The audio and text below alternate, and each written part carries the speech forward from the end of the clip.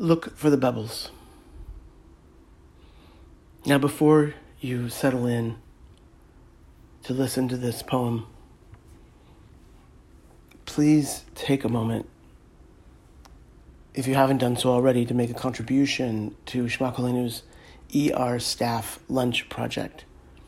This is an effort to raise funds to provide really delicious gourmet boxed lunches to the ER staffs at different hospitals in our community. 100% of these funds will go towards supporting this effort, and we welcome all contributions of any size. Thank you in advance. Look for the bubbles. From my fourth floor perch, the treetops form a glistened horizon. Behind them, sunlight's orange rays stand in for vacant foliage. Orange against green with a slight blue tinge rising above. Birds chirp, water pipes gurgle and flow. My son's medals clink against the wall as I operate in this space not built for this. Dens become offices, bedrooms, executive meeting suites, kitchens, command centrals, garages and driveways, outdoor sanctuaries.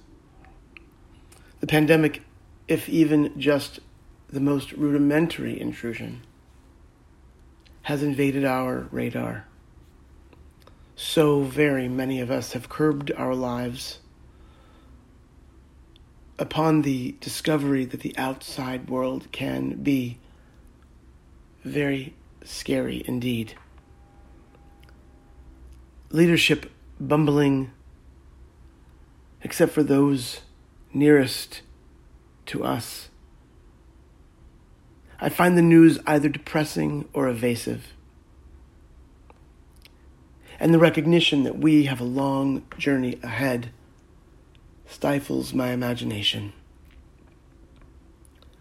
I want so much to call upon the prophets who awaken us to our better selves, to be just, express mercy, and walk quietly with faith.